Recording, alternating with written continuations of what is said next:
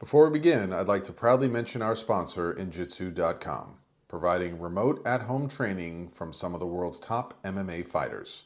These classes are not pre-recorded. These trainers come to you live and coach you for the duration of the class. I've personally taken a few of these classes, and I've never felt so inspired and accomplished in a workout session.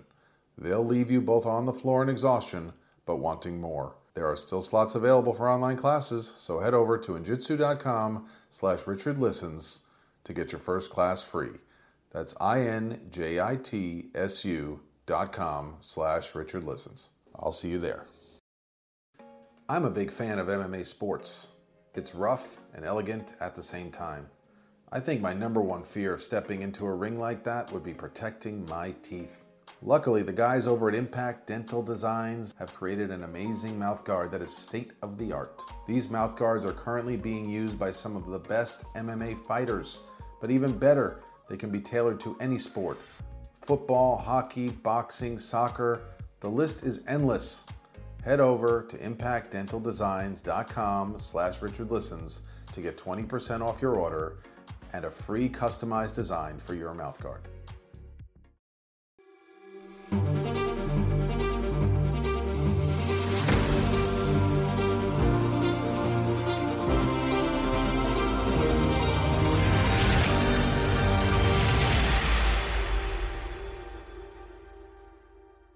Hello, everyone. Richard Listens here. This is Richard Oldberger, clinical psychologist, here with some exclusive Patreon content for you. We are doing live Q&As with some of our former guests. Today we have Lena Shamil, who will be joining us live in just 1 second to answer some questions for us about her journey into being a doctor in clinical psychology. Lena Shamil is a figure skater competitively from a young age. She will talk to us a little bit about being involved in sports from a young age, what it's like to compete competitively and translate into other realms of life. Thank you for joining us. Nice to see you again, Lena Shamil. Dr. Lena Shamil, how are you doing today? I'm doing great. Thank you. That sounded so awesome. Right? I mean, I had somebody tell me early on, like, put it on all your checks. Like, everybody, when they do business with you, should know you've earned it. Oh, man. It feels so good. So do you put Dr. Richard, or do you? I do. It says Dr. Richard. I know. I used to be very self-conscious. Now I'll have to explain if I'm not an anthropologist, like with friends or something like that. But yes, we own it. We're proud of it. And yeah, it's a lot of education. It's a lot of time. Yep. Yeah. And your research was on athletes and their mental health. Is that right? Yes, actually, it was female elite athletes and their well-being, and within the context of the coach athlete. Really important, right? I mean, unfortunately, right, we've seen so much about USA Gymnastics recently, and you know how important it is for kids to feel that trust and safety with the adult that they're spending so much of their time crafting their future. And if it's not a healthy relationship, it can really have long-term lasting, and vice versa, right? You have one coach who believes in you and can change your entire trajectory as a human being. Exactly. And that's exactly what the purpose of the discipline was. I developed a webinar, and it was really try to give some power to female in that relationship. Often they feel quite powerless because you know, as an athlete, you're told what to do, how to do it, and what to do in order to accomplish an incredible goal that you're after. And, you know, day in, day out, you're kind of just, okay, this is what I'll do it. And before you know it, you look back and you realize, wait a minute, that wasn't necessarily that wasn't in my best interest in what they were telling me to do or how they were to do it or what they were insinuating I do. And so, you know, reflecting on my figure skating experience in my career, I realized that my relationship to coaches were so incredibly important, and I started to compare each, you know, and it was interesting because when I was in school and through psychology and through psychotherapy and when you're in therapy, you know, relationship is the most important thing, that catalyst change, right? And that's what they tell us about, and that's what they're really, you know, pushing for in school to help you understand that's the key thing. And so, of course, it has to then lend itself to sport. And between, I mean, that is the most significant relationship to an athlete, is the one with the coach. So that's what I was researching, and how it was so significant to be able to come out of that with something that I can offer back to athletes, kind of, you know, help them see that right there in their sport, when they're doing it, instead of going through their whole sport, transitioning out of that and that difficult transition, and then to look back and think, oh my gosh, affected my well-being. That affected how I saw myself, how I saw my goals, my dreams, other relationships in my life, and what it did for me for the rest of my, life and career. This is amazing. We're going to be releasing the owner of a company called Retired from Sports, a panel for retired athletes. So who knows? We may be calling on you again, maybe in exchange for daddy daycare, or we'll be hanging bouncies up in your house or whatever. Yeah. But there may be some people that you could, that we could connect you with, because it's only now that I've recently realized this. Yeah, it's a whole transition, leaving sports. Who's there to guide you in that process? Back to our kind of rapid fire for today. I feel like, we could do a whole show just on your research. So what was it about being in sports so young that motivates you? I think just looking back at that experience and thinking, well, if I could be a competitive figure skater, I could do anything. There's pros and cons to every experience. And I think within that experience taught me about having this one goal and pursuing long-term goals, but also with these little goals along the way of making yourself feel good about it, of how you want to look back. And after you achieve that, let's say the end of the season goal, you look back on that year and like, oh my gosh, I got this jump consistent. I was able to land this, double lutz, double toe, in so many competitions, each time I was able to then, just to look back and do that. How the jumps have progressed over time. And I was like, wow, like how many, each time you tackle something new, there must be a little bit of anxiety or fear. So the fact that at a young age, you're like, have to feel it and overcome it, I wonder if that, has built a lot of character resilience for you. Oh, definitely. I feel like just like being able to strive for a huge goal like that, kind of like a career goal, possibly making it to Olympics, and to go up into the ranks of competitive figure skating, it really did show and build some resilience in me and dedication, like what it meant to sacrifice this and that for some goal. And it really was able to play a huge part in my journey in grad school and college. And because it is like, I was just looking at my resume of the years I've been in school. I've been in school for so long on and off, whether it was, starting at a city college and getting my AA, all the way to then, not all the way, but, then transferring to Cal State, getting my bachelor's, then going to a master's program, and then finally getting into a doctorate program. And going from like, your bachelor's graduating in 2008 to then 2020. I'm like, oh man, this is so long. It's done. It's done. We're going to be in 2020 anyways, right? That's right. And what an accomplishment. I know I always tell a lot of my clients that I have a friend that always wants to say to me, no matter what I'm going, if I say I don't have enough clients yet, or it's a down week, and all he says to me is, do you remember when you were trying to get your research done? Do you remember when you were looking for an internship?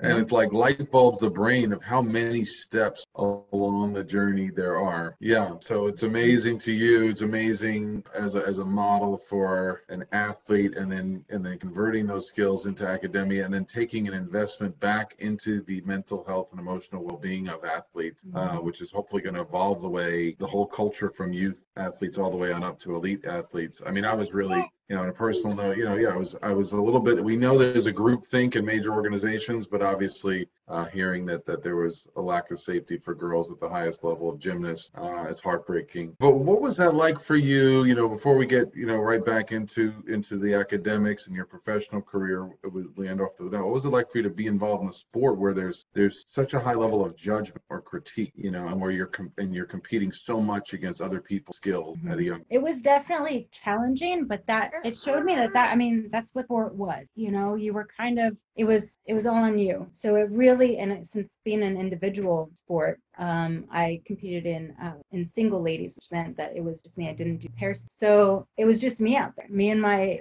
the practice I had, and what I, accumulated and what I was to have consistent at the time. But it taught me how to compete and how to look at each performance and what I was able to accomplish. But to have like the judges' eyes, and it was such a subjective sport as well, where if they didn't like you, they didn't like you, It was very difficult to experience it, even though there was diversity in my sport. you can still see like it wasn't necessarily like where I grew up in Southern California. And so within our skating community, it was pretty diverse. And so culturally speaking, and see some prejudices that were happening in the judging and in competition. So that was really difficult for me to within, the male athletes and the female athletes. So it was kind of the world and just learning those lessons at a young age, looking back on it now. But it was hard, to be critiqued either on, physical appearance and your performance. It seems like everyone these days is trying new workout systems. Some people go to the gym, others may run, but I've recently discovered a great in-home method that is absolutely amazing. I'm taking Injitsu classes online where I'm being trained and pushed in real time by top MMA fighters straight from the octagon. Injitsu.com provides real-time classes so you can get a top-notch workout from the comfort of your own home. These classes are absolutely going to sell out. So head over to injitsu.com/RichardListens to get your first class for free. That's injitsu.com/RichardListens. Protecting your child's teeth is important in any sport. That's why Impact Dental Designs has put so much thought into their state-of-the-art mouth guards, protecting athletes in youth sports all the way up to advanced MMA fighters and champions. And the best part is you can customize your own design for your own creative and fun mouth guard. So head over to impactdentaldesigns.com/RichardListens, and if you purchase now, you get a free customized design and 20% off your order. Okay, and lastly, Lena, yeah, so much we could do. I see us on the road, maybe talking the U.S. Olympic Committee and giving some trainings on white fragility and diversity in sport in the future. Maybe, who knows? Right. We could do it all via Zoom now. That's the beauty. How has your skating career translated now that you've been in psychology, and I know you can't actually, get out and do the work that you want to set out to do just yet? How has it translated into your professional academic? Well, I think I have to navigate this transition and see where it's going to take me. I'm trying to, up until right before internship, which was almost about a year ago, I had to pull back and coaching. So I was coaching figure skating up until then. Love my community there, and it is so wonderful, supportive, and familiar. And so how I plan to kind of work with both of them is get back into coaching because I love it, but then also try to offer different aspects, my professional career to either individuals or like offer workshops on what it means to maintain your well-being sport. And I realized that, you talked about youth is so important, and within my research, that's of course where everything begins. And a lot of people want to go forward and at the same time to start within the youth community of athletes and then, try to kind of change, within that culture. And then hopefully they could take it up, to when they evolve into elite. You're given something. With one thing we learned from psychology and attachment, right? If you're given certain kind of coaching, certain kind of messaging from a young age, it really impacts how you develop. We will seek out some of the, negative messaging or negative, we look for reinforcement just about how we look in somebody else's eyes or about how our body looks. And that's where it's amazing to have a former skater and a coach who now has this knowledge and they're present, in terms of a barrier for entry being removed and accessibility. So physical and mental, how we think about ourselves, our bodies and our performance and, and within life, because athletes are not just in sport, we're in the world, so everybody has to think about it that way. In documentary the other day, it's so true. I mean, we talked about where things have to change, and it has to change all along, the career, not just afterwards. Thank you for making time for us. Is there a way that our listeners can get a hold of your dissertation, or will it be a book? They can look it up on ProQuest. Thank you so much for making time for us. I will keep you posted on those other exciting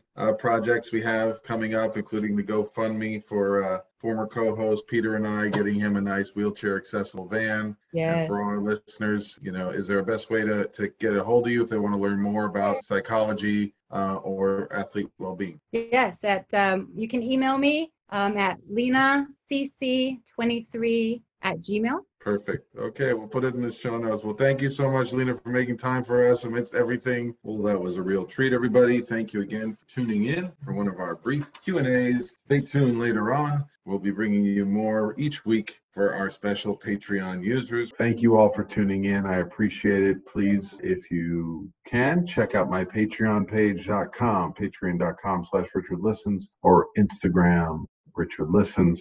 You get the theme. We appreciate all your support and interest. We're now up on iTunes, Spotify. If you're interested in therapy, teletherapy, any kind of consultation, please don't hesitate to reach out to me through my website, richardlistens.com. I'm happy to help and support in any way through any kind of strain, support, or isolation you are going through. We are here to alleviate strain and suffering. Thank you all for tuning in. I'm Richard Listens, and I'm out. I'm a big fan of MMA sports. It's rough and elegant at the same time. I think my number one fear of stepping into a ring like that would be protecting my teeth. Luckily, the guys over at Impact Dental Designs have created an amazing mouthguard that is state of the art. These mouthguards are currently being used by some of the best MMA fighters, but even better, they can be tailored to any sport. Football, hockey, boxing, soccer, the list is endless. Head over to impactdentaldesigns.com/RichardListens to get 20% off your order and a free customized design for your mouthguard. Lastly, I'd like to proudly mention our sponsor, Injitsu.com, providing remote at-home training from some of the world's top MMA fighters. These classes are not pre-recorded. These trainers come to you live and coach you for the duration of the session. I've personally taken a few of these classes and I've never felt so inspired and accomplished in a workout session. They'll leave you both on the floor in exhaustion and with a drenched shirt. There are still slots available for online classes, so head over to injitsu.com/RichardListens to get your first class free. That's INJITSU.com/RichardListens. Take care, everyone.